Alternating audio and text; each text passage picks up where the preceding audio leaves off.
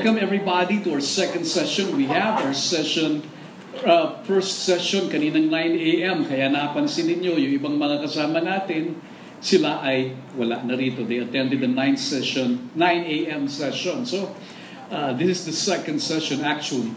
In this book entitled, Who Calls Me Beautiful? Her name is, the author is named Regina Franklin.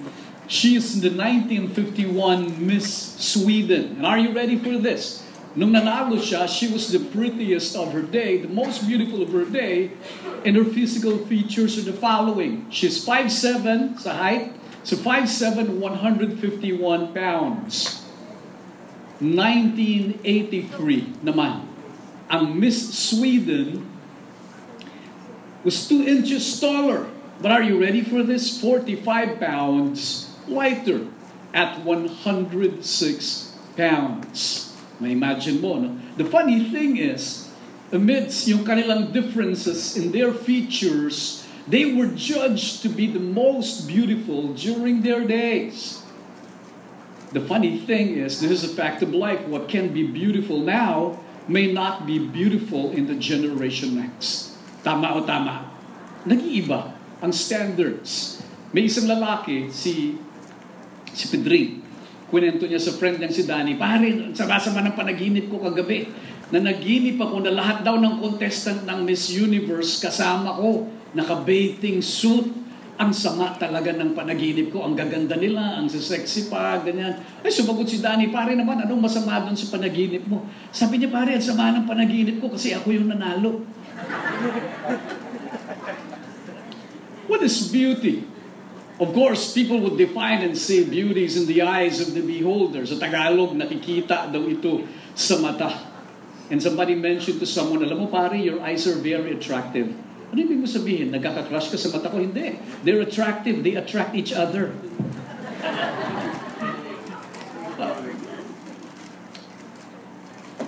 Bakit nakakatuwa ang confidence mo? Somebody speak to a lady and the lady just simply piped back and said, because I'm pretty. Well, okay, but my bad news for you is you cannot be forever pretty because things happen. Ano? May nangyayari.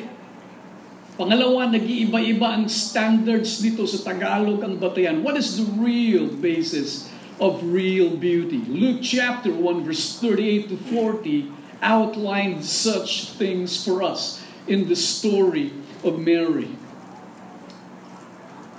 In the beautiful faces, in the irresistible curves, kung yun lang ang meron ka, ito ang katotohanan ng buhay. Tanungin niyo ako, ano? You can be a fraud if you don't serve. Because service, your character, would make your beauty linger and invincible. Can everybody look at me here? If you know me long enough and you've listened to my prior talks, you would know the answer. Sino sa Biblia ang pinakamaganda, pinaka-talented? Who in the Bible is the most gifted and the most beautiful character na sinabi doon? Sino? Tanungin niyo ako sino? The most gifted and the most beautiful character in the Bible is Lucifer. That's what the Bible says. In Isaiah chapter 14 verse 12, it outlines the story. They even called Lucifer as the son of the morning, the fairest of them all. In Genesis chapter 3 verse 1, it says there, and the serpent, the most wise and cunning of them all. In fact, the most gifted and the most beautiful of all is Lucifer. But the funny thing is, at the end of the day, he fell flat to his face. And you know what the truth is. Ang gusto ko lang naman sabihin with my point is this. If physical attributes are all you have, man, you're a shallow person. You're hollow, ampaw ka, you're unreal. Sa DVD, pirated ang dating mo. Hindi po itong katotohanan, girls, you listen well. Hindi lahat ng pinag-aagawan mahal. Ulitin ko, hindi lahat ng pinag-aagawan mahal. Sa basketball, 10 lalaki nag-aagawan sa bola. pero para i-dribble lang. Ha? Men can lust for shapely and seductive women, but they only marry those who know how to serve. I'll say that again. Men can lust for beautiful, pretty and shapely women, but they marry those who know how to serve. Those who can know how to serve their husbands, their future children. Kaya ho ng mga sinaunang panahon, ang mga lalaki umaakyat ng ligaw sa bahay ng babae. Because that's where they see, dito nila nakikilala ang totoong karakter ng babae. This is where they would witness how would the relationship of this girl and her parents go. How do they relate with their younger siblings? Are they the serving type? Or mababaw lang ang hitsura nito? Service, character, what makes beauty linger on. Ang hirap kasi nalilito ang mga babae, yung magazine, iba ang sinasabi sa atin. Iba ang sinasabi ng kung ano-anong nababasa natin. Minsan nga, pati lalaki nalilito, gustong gumanda. May isang storya ng lalaki, ang pangalan nung nandito sa Pilipinas, Victorino Malihim. Aba, nagpunta sa Amerika, ang pangalan niya ngayon, Victoria's Secrets.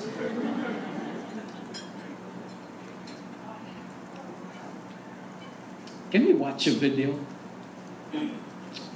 There was this social experiment about women and their beauty, and they were given a patch that's supposed to make them beautiful.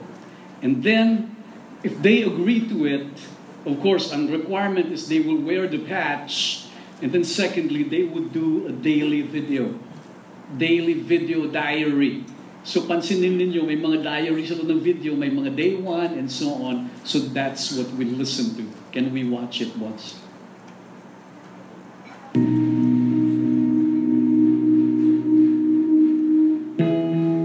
We invited women to be part of a research group testing a revolutionary product. RBX is a beauty patch developed to enhance the way women perceive their own beauty. My name is Anne Carney Cook, and I am a psychologist and a distinguished scholar at Columbia University. I've been conducting scientific research about women for the last 30 years. I almost kind of avoid mirrors lately because I've been a little uncomfortable with things. So there's two components. One is a beauty patch, and another is a video diary you're going to keep each day. The patch is going to be effective for about 12 hours. You put it on your upper arm. Like here? Yeah, anywhere in that whole area. Okay? Do I shower with it? No, don't get showered with it. Leave it on for 12 hours and take it off. Now, if you forget to take it off, don't worry, because after 12 hours it stops working. So it's not going to hurt you or anything like that. I went to the gym for the first time with my husband and actually worked out. Do I think it's because of the patch? I'm kind of convinced that it is. If I'm walking and I just feel, peaceful or happy-go-lucky, I find myself rubbing the patch. I just wonder if it's working. One of my coworkers, she said that I looked really pretty, and I thought that was really cool. Yeah, I guess I did feel a little more beautiful today. Everything that I set aside to wear today was showing my arms. And my arms are one of the things that I usually try to cover the most. I did feel more beautiful today. I've done every single video diary, makeup fee. I have not done my hair for them. I feel beautiful no matter if I'm sick, tired, or the fact there's a pimple on my nose. I felt very comfortable in my skin today. And sometimes I see somebody and I smile, and I don't know why. I went dress shopping. There's no way in the world 2 weeks ago I would have been able to do this. What is your feeling like now coming back after 2 weeks? Definitely been a life-altering experience. And maybe about a week into it, I just realized that a lot of my negativity had vanished. Would you recommend the beauty patch to people? Yes, yes, definitely. I would definitely recommend it. I've been more social with the patch on. When you exert this energy and confidence into this world, people are attracted to you and people want to talk to you. I'm more comfortable in clothes I didn't wear before. more comfortable doing my hair differently, showing off my face more. Would you buy the beauty patch? I would. I honestly think I would. Even a week ago, I didn't see that I would be waking up this morning and saying, wow, I've changed. Someone described me as more vibrant. That was very interesting. I've definitely opened up something inside of me to make me feel this great. I'd love for people to have the type of change that I've had by trying the beauty patch. Do you have any interest in knowing what's inside the patch? I do. And if you can just turn that over. Can you say more? My gosh. There's nothing in the beauty patch? Nothing. It's just a patch. Just a patch. That's awesome. It's not this, it's me. My daughter's not going to have any body image issues because I don't think I'm going to have any after this. I guess I have learned that the key is me. I already have everything I need. I was really expecting there to be something to really see that there's nothing in it. Just like, it's crazy. I'm beautiful, I'm strong, and I'm independent, and I can just be whoever I want to. Now knowing that I don't need something to make me feel that way, that's just who I am. And it was kind of hidden, and now it's not anymore. It's very empowering. I wanted it to be about me and not a patch.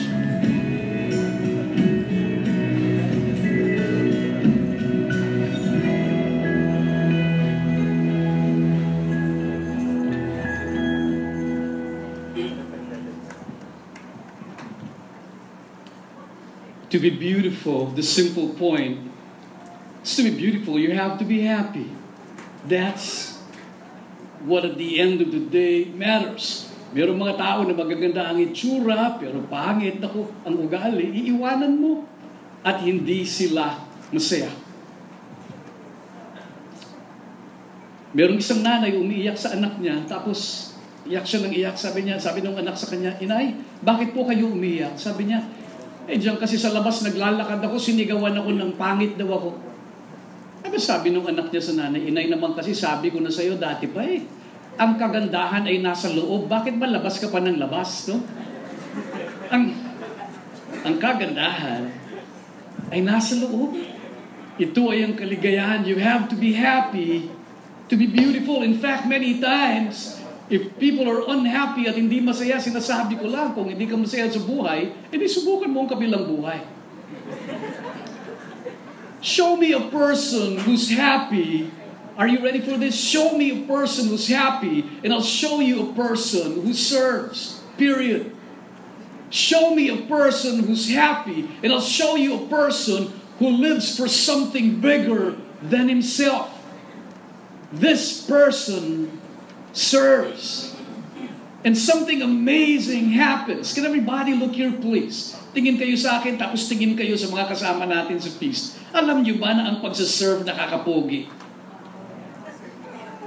Yung parang gahaba ang hair mong bigla, no? Hindi nangyayari sa akin yan, no? Tanggap ko na yan, no?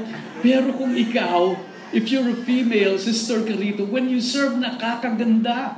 In fact, the fact na pinapasok ka ng security guard sa baba, ibig sabihin, you're beautiful. You've got an amazing capability to be even more beautiful. Kasi sinabihan ho namin ng secure sa baba, huwag magpapapasok ng hindi maganda. Bawal ho dito ang hindi gwapo. But the fact that you're allowed to be here means okay ka, maganda ka. But the following are the keys to becoming more beautiful. 4 of them. First is, you want to serve anonymously, sabay-sabay sabihin, anonymously. Number 2, promptly. Number 3, sacrificially. And then number 4, simply. You want to serve anonymously. Sino ang writer na sobrang popular pero hindi mo siya kilala? Tanungin niyo ako sino. Si Anonymous. Di ba? Ang daming sinulat niyan pero nakalagay sa baba, Anonymous. Hindi mo siya kilala. Pero ang dami-dami niyang ginawa at sinula. In the story of Mary, the point is simple. You don't need a stage for you to be able to serve. He simply said it quickly, be it done to me according to His word. God's will is that we serve. Pansinin mo, naghahanap ka ng ginagawa. Something in you is lacking when you're not doing anything. But when you serve, happiness wells into your heart. I was sharing with my friends here, ang batchmate namin, we have a Viber group. So lahat, we communicate with each other. Lately, like 2 to 3 days ago, if you would read through the thread ng aming communication sa Viber, you would notice that my batchmates, ito ang pinakamasayang batchmate in the entire universe. Tanungin niyo ko bakit? You would listen or read through the conversations. These are happy guys. You know why? Because we have discovered batchmates who are needing help. And then suddenly the batchmates came together and started helping other friends and batchmates who were not doing well, who were sick, who were depressed. And we all came together to be able to help our brothers. When we started doing that, nag-iba ho ang texture ng thread ng exchanges sa Viber. Everybody is happy. Everybody was saying, I'm proud to be part of this team. Long live. They're saying our batch, and everybody is happy. And that's not hard to explain. We are made by God to do good works. That's Ephesians chapter 2, verse 10. And when we're not able to do that, something in us is lacking. Parang may kulang. But when we are able to fulfill that, we become happy people. But who do we serve? We do not need a stage. We do not need to travel far. We simply look around. Arm's length ministry ang tawag dito. Mary did not need a big stage. She looked for somebody and someone that needed help. And true enough, she didn't need to think long and hard. Because instantly, she thought of, tanungin niyo kung ano, she thought of family. She remembered cousin Elizabeth was pregnant. And she was 6 months ahead of her. And she just made that decision. Please, think seriously with me. Mary was a young girl at that time. And she just made that decision quickly. She served them. She served her and the entire family anonymously.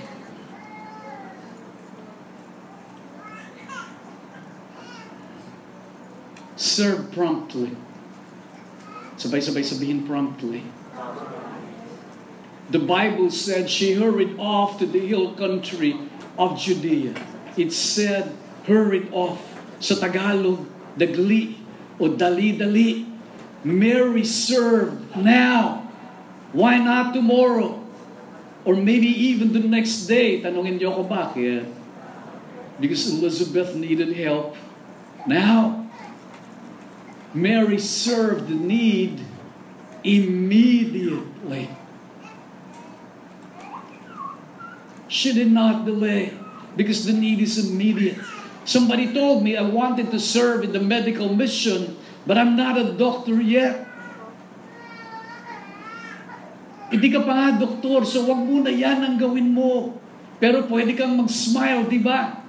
Then you join the warmth ministry because you can smile and the need is immediate. And that's what's needed now. Next, serve sacrificially. Sabay-sabay sabihin, sacrificially. You have to understand that when Mary took the trip from where she was and where Elizabeth was, ang daling basahin yan. Parang isang sentence lang yan sa Biblia. And you would not appreciate too much what that meant. But hey, when Bo and I went to the Holy Land and we had to chart our course, we discovered that to travel from Nazareth to the Judean hill country, you need 4 days. 4 days. During those days, wala pa namang sasakyan. Kung medyo may kaya ka sa buhay, donkey or camel ang sasakyan mo. Ha? So she needs 4 days to travel. Kunyari, magugulat kayo kapag sinabi ko 4 days. Sabihin niyo, what? Ulit, she needed 4 days. Please remember that Mary was pregnant. Babae na nga, babiyahe, pero hindi normal ang kondisyon niya, ha? Buntis ito. I'm not belittling the difficulties of those who are having sensitive pregnancies, but what I'm saying is you've got here a pregnant woman walking, traveling under the heat of the sun for 40 days. Please understand. Ang senaryo ho dito, hindi yun as if she's hopping like this, habang bumabiyahe, tapos kumakanta, Mary, Mary, drop the M of Mary. Di ba? Hindi ganun eh. Bumabiyahe yan sa init ng araw. She needed to cross the Judean desert. Ha? I did missions in the Middle East. I spoke in countries, in Dubai, in Abu Dhabi, and so on. Alam niyo ho ba, sa tanghali, in the Ramadan, 51 degrees ang temperature dyan. Ha? Wala ka pa sa gitna ng disyerto. Pag mag-shower ka, binuksan mo ang shower mo, pwede kang uminom ng kape. Lalagyan mo lang ng 3-in-1 yung tubig na nanggagaling sa shower mo. Hindi mo kailangan ng heater. And to travel simply from where you're coming from the building, going to the parking lot, you breathe hot air. Feeling mo, sunog ang buhok mo sa ilong. Ang init. In fact, pag tumungtong ng 51 degrees, may legislation sa country na yan. Pinapatigil lahat ng trabaho because you will drop dead. Man, you're not even in the heart of the desert yet. But that's how hot it is. Please remember, too, that there are wild animals there. And by the way, there are bandits hovering around the place. How did I know? Pareho ho ang ruta niyan sa istorya ng Good Samaritan. Yung Good Samaritan, hinold up, ginulpe. Pareho ho yung ruta na yan. That's where Mary passed along. Pwede siyang hold upin dun at bastusin at gawan ng masama. Yun nga lang, hold upin ka, hindi na okay. Di ba naranasan nyo bang hold upin kayo? Tapos yun ang hold up sa'yo, kamukha nun ang hold up sa'yo dati. Tapos siya pa rin pala yun. Uy, Brad, ako na naman in-hold up mo. Pwede pang humanap ka naman ng iba. Anong sagot sa'yo? Ay, Brad, alam mo naman, ang mga magagandang customer dapat binabalik-balikan. Serve simply. Sabay-sabay sabihin. This will be my second to the last story. After college, I went to a seminary. Diyan ho kami nagkita ni Bo Sanchez. I thought that after taking God seriously, and I experienced the powerful love of God, so I thought that just maybe I tried to investigate the possibility of God wanting me to live a single life. And among the many seminaries that I visited, I was choosing, saan kaya ang magandang pumasok dito? And I chose one. Tanungin niyo ko bakit? This one place that I chose, we call the Brotherhood Servants of the Word. Simple lang ho ang nag-influence sa akin. Tanungin niyo ko, ano? I was invited for dinner. At so nagdi-dinner kami, kwentuhan, tawanan. So it was a long table of many men. And then afterwards, sabi, nung head of the order dun sa, ano ba tawag doon? Kabisero ba yan? Dun sa head of the table, okay, dishwashing time. Who's volunteering to wash the dishes? To the surprise of my life, everybody that's having dinner raised their hands. And they were not just raising their hands, they were moving their hands excitedly, and almost they were saying, me, please choose me. I was blown away. My gosh, for the first time in my life, I was seeing people who were volunteering to wash the dishes. And then, dahil marami ka nagbo-volunteer, sabi nung superior na yun, sabi niya sa amin, o sige, kasi yung assembly line, ang dishwashing doon sa amin. So, sino ang soaper? Yung dadaan mo na yan sa soaper, tapos dadaan sa rinser, yung assembly line, tapos dryer, yung mga gano'n. No? So, soaper, taasan ng kamay lahat. Pipiliin na ikaw. Yung mga hindi napipili, may chance pa sila. Rinser, taasan na naman lahat ng kamay. No, pipiliin. Yung hindi na naman napili, hindi pa rin magbababa ng kamayan. Dryer, taasan na naman ng kamay. Alam niyo yung mga good morning towels, di ba? Yun ang ginagamit namin na dryer. Taasan na naman ng kamay. Nung hindi pa rin napili, hindi pa rin sila nag-give up, hindi pa rin sila papayag na parang hindi kami papayag nang hindi kami nakakatulong dito. Pots and pans, taasan na naman ng mga kamay. Nung hindi pa rin napili, o sino magwa-wipe ng table, taasan na naman ng kamay. At the end of the day, everybody was doing something and everybody was happy. In fact, the one who was not chosen, hindi siya papayag na wala siyang service na gagawin. He picked up the guitar and then he was playing the guitar while everybody was working in the dishwashing assembly. I was blown away and I told myself, this is where I belong. Everybody's happy. In the feast, we see paralyzed people wanting to serve because they believe serving is what makes us happy. Aunt Martha Padilla, if you know her, she has cerebral palsy. And she cannot do much. Palagi lang siyang nakahiga. But you know what she does? She has a ministry of encouragement. We text our prayers to her. And then she texts us back. And then she tells us every time, I'm praying for you.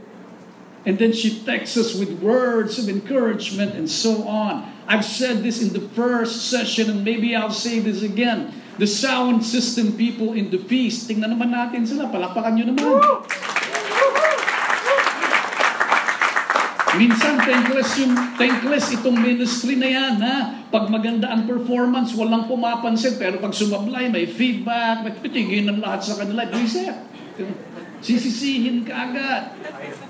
But they continue to do the work that was assigned to them. They get to be criticized first. Mabigat po itong sasabihin ko. Nakatingin na po ba kayo sa akin? Yes. Nakatingin po ba kayo? Yes.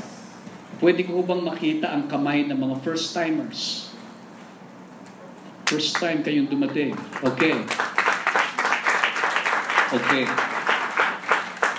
So pag hindi ho kayo nagtaas ng kamay, ibig sabihin, hindi kayo first-timer. Tama o tama? Tama. Second-timer ka na, third-timer ka na. Ang tanong ko sa iyo ito, pumabalik ka. So ibig sabihin, masaya ka sa feast. No? Kasi bumabalik ka eh. Pero gusto mo bang maging mas masaya? Yes. Ang gusto ko lang sabihin sa iyo, expired na ang pag-upo mo dyan sa upuan mo. Anong ginagawa mo dyan na nakaupo ka lang? Sayang.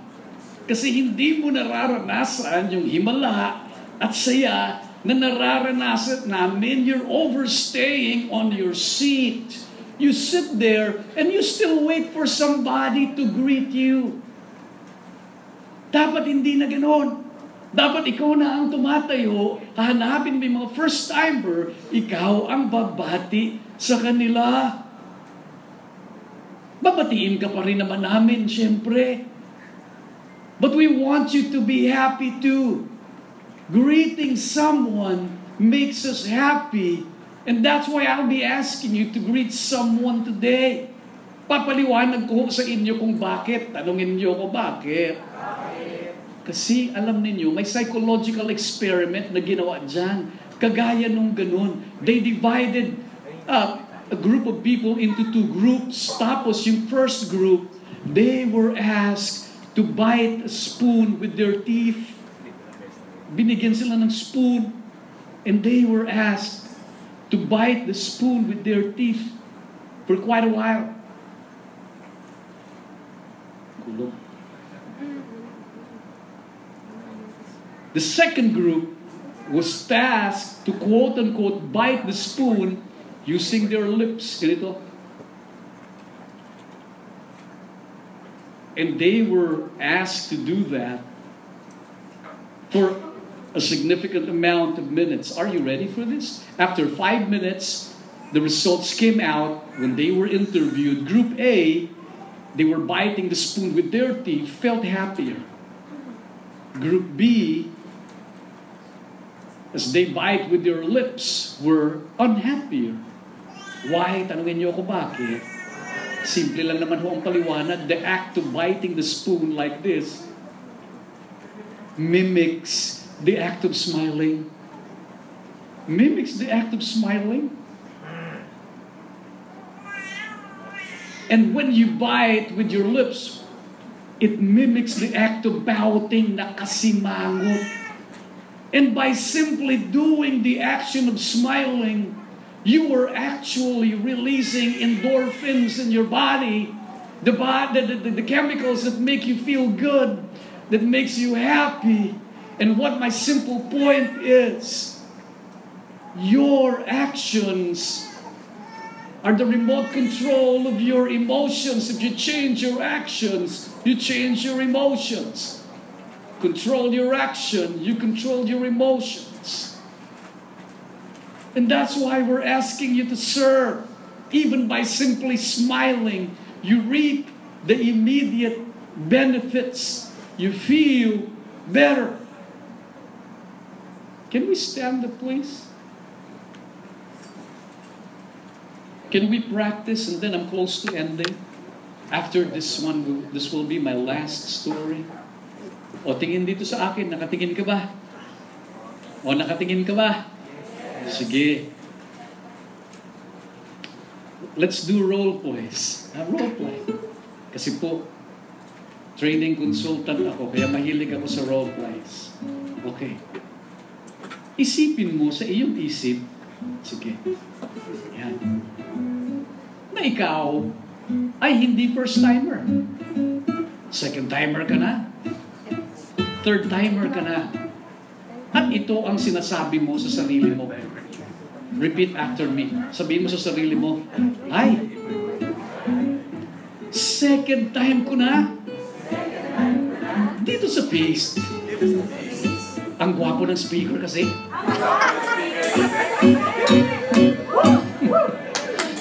Parang humina yung part na yun. Parang hindi niyo masabi. At pagtingin ko sa paligid, aba, may mga first-timers. Ganito ang gagawin ko. Para sumaya ako. Mag-i-smile ako. Kunyari, I'm biting a spoon with my teeth. Tapos, sasabihin ko sa kanila, kumusta po kayo? I'm happy to see you here. And then I'll hug them. Ganyan ang gagawin ko. Alis na ako sa pwesto ko. Ayan, alis na kayo. Alis na kayo. I'll go around and I'll greet my friends. Okay. Greet probably 7 people. Go.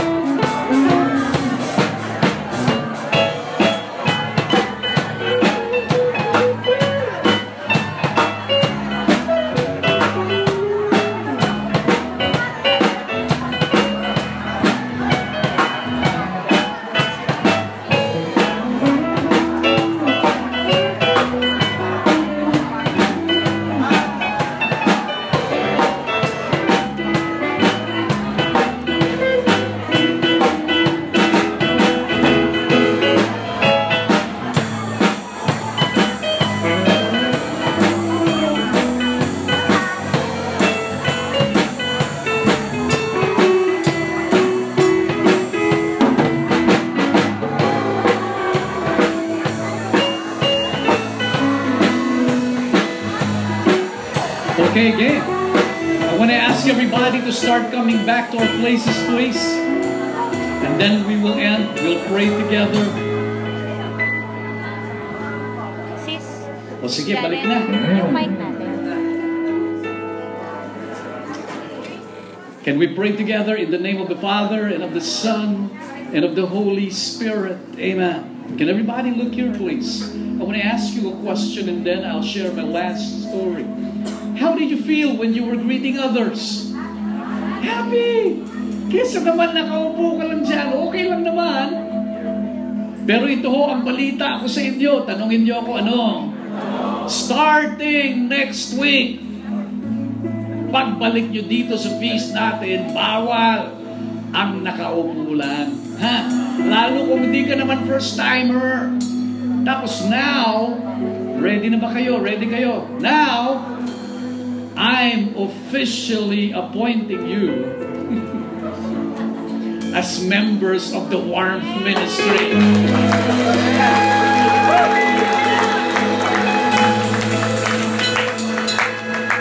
Let's keep this warm and happy. Ha? Ang gagawin namin, pag pupupo dito sa feast, ang gagawin namin, babatiin ka namin. Ha? Pag first timer ka, naku, papaupuin ka namin. Pero pag second timer ka na, third timer, dahil kilala ka namin, dahan-dahan ka ha. Dahil baka pag upo mo, hinila na namin. Kasi huwag kang uupo. Makipagkwentuhan ka sa mga friends dito para naman sumaya ka, makilala mo sila. You become part of people's lives. You make friends and you become a happy soul. Because that's the key. We serve. Kapag matagal ka nang nakaupo dyan, wala kang kinakausap, naku, kabahan ka na. May pindutan mo ako doon sa likod. At pag pinindot ko yung ganun, may eject yan, tatalsik ka sa mataas, no? Kaya dapat magsiserve tayo. Of course, I'm kidding you, but what's gonna happen here starting next week is that if you're not a first-timer and then we greet you, we will ask you, sister or brother, tulungan mo naman ako. Let's make friends on the other side. And please, gawin mo natin. At tulungan ninyo ako. Bakit ko naman kailangan gawin yan? Tanungin niyo ako bakit? Hindi ko naman ho kayo pipilitin kung hindi ito ang makakatulong sa inyo. Believe me, you will feel better and things will take a drastic turn around for you. Can everybody look here now? But somebody can argue with me and they'll say, you know, I attended the feast because I realized miracles happen here and healings happen here. Kaya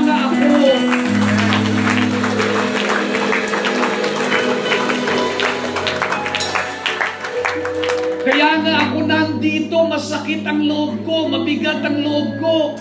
Meron akong dinadala, meron akong pinagdadaanan. Kaya nga hindi ako makasmile. Meron akong pinagdadaanan. Ang sasabihin ko lang sa iyo, number one, pag may pinagdadaanan ka, daanan mo lang, huwag kang tatambay. Kasi kapag dumating ka rito tapos tinambayan mo yan, naku, lalo lang lulungkot ang buhay mo. You'll say, I'm pain. That's why I cannot smile. Are you waiting for your healing? And somebody would say, I'm waiting for my healing before I can serve. This is my answer to you. No! No! No! You don't wait for your healing for you to serve. You serve now, and then you will be healed.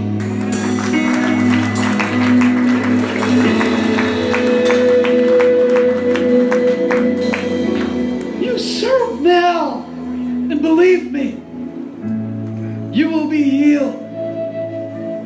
One of my closest friends, malayo ang tanda sa akin, but this person is a friend in the ministry, nag-text sa akin isang araw and she was saying, the husband and the wife was saying, please pray for our daughter Donna.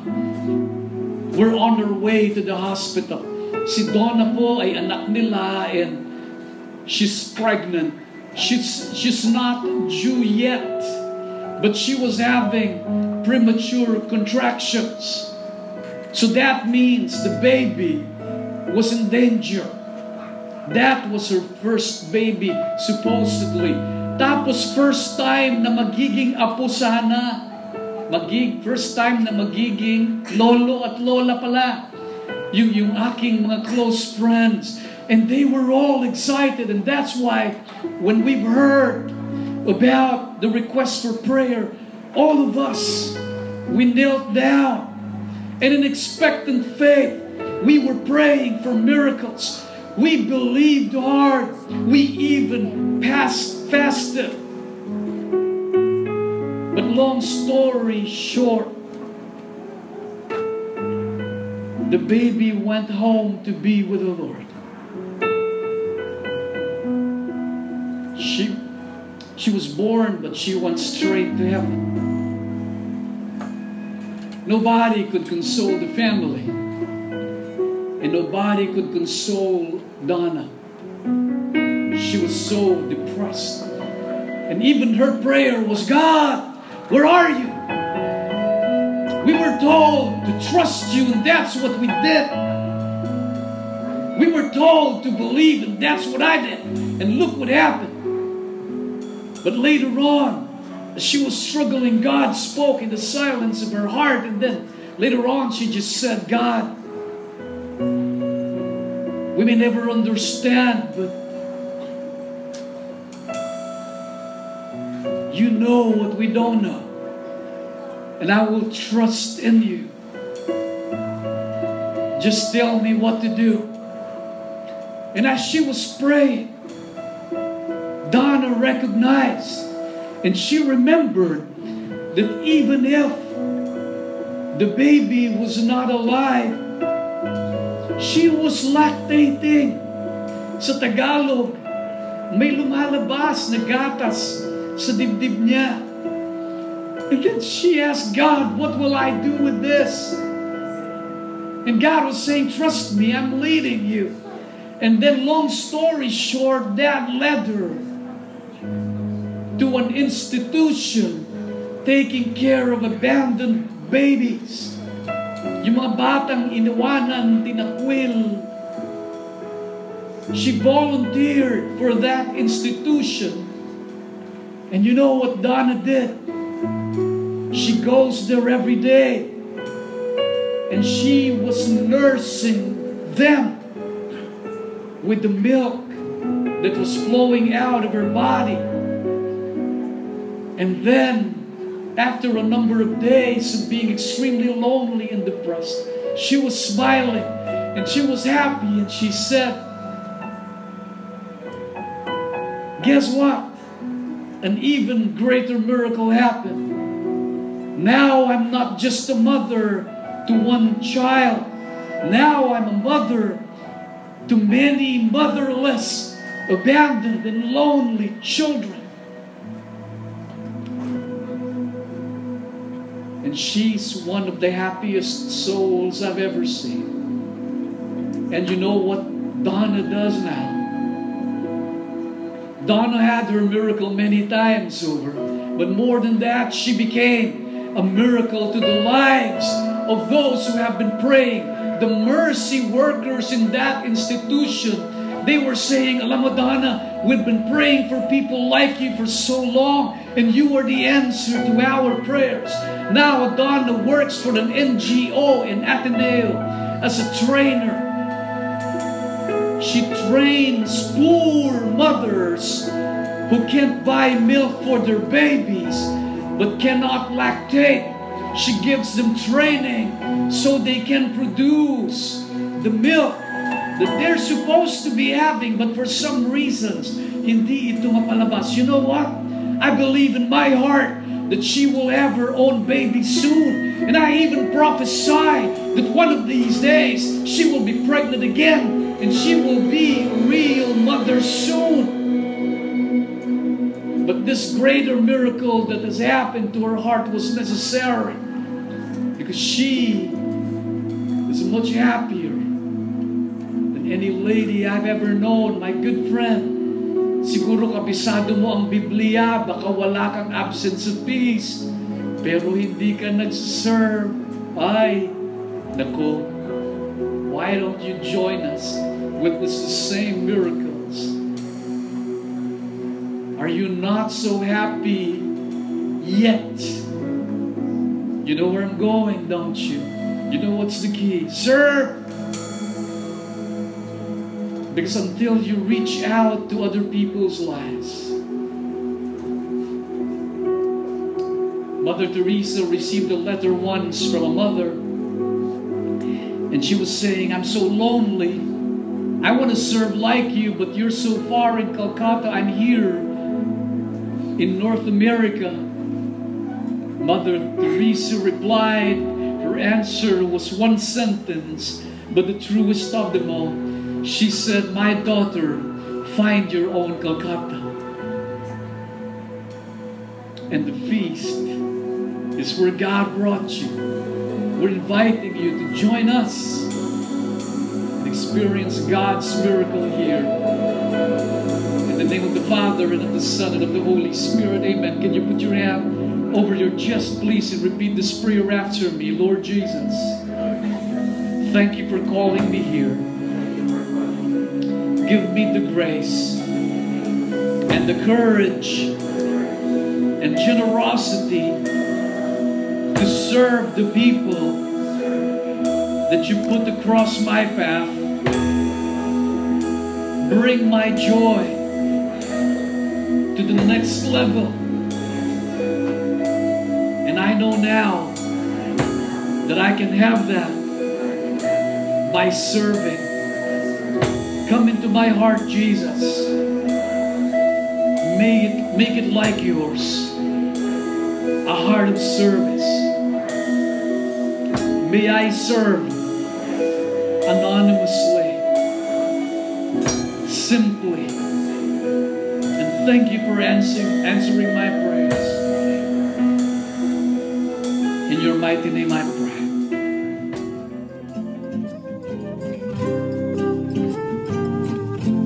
Thank you for listening. This is John Escoto, and may your leadership and may your life be blessed by God today.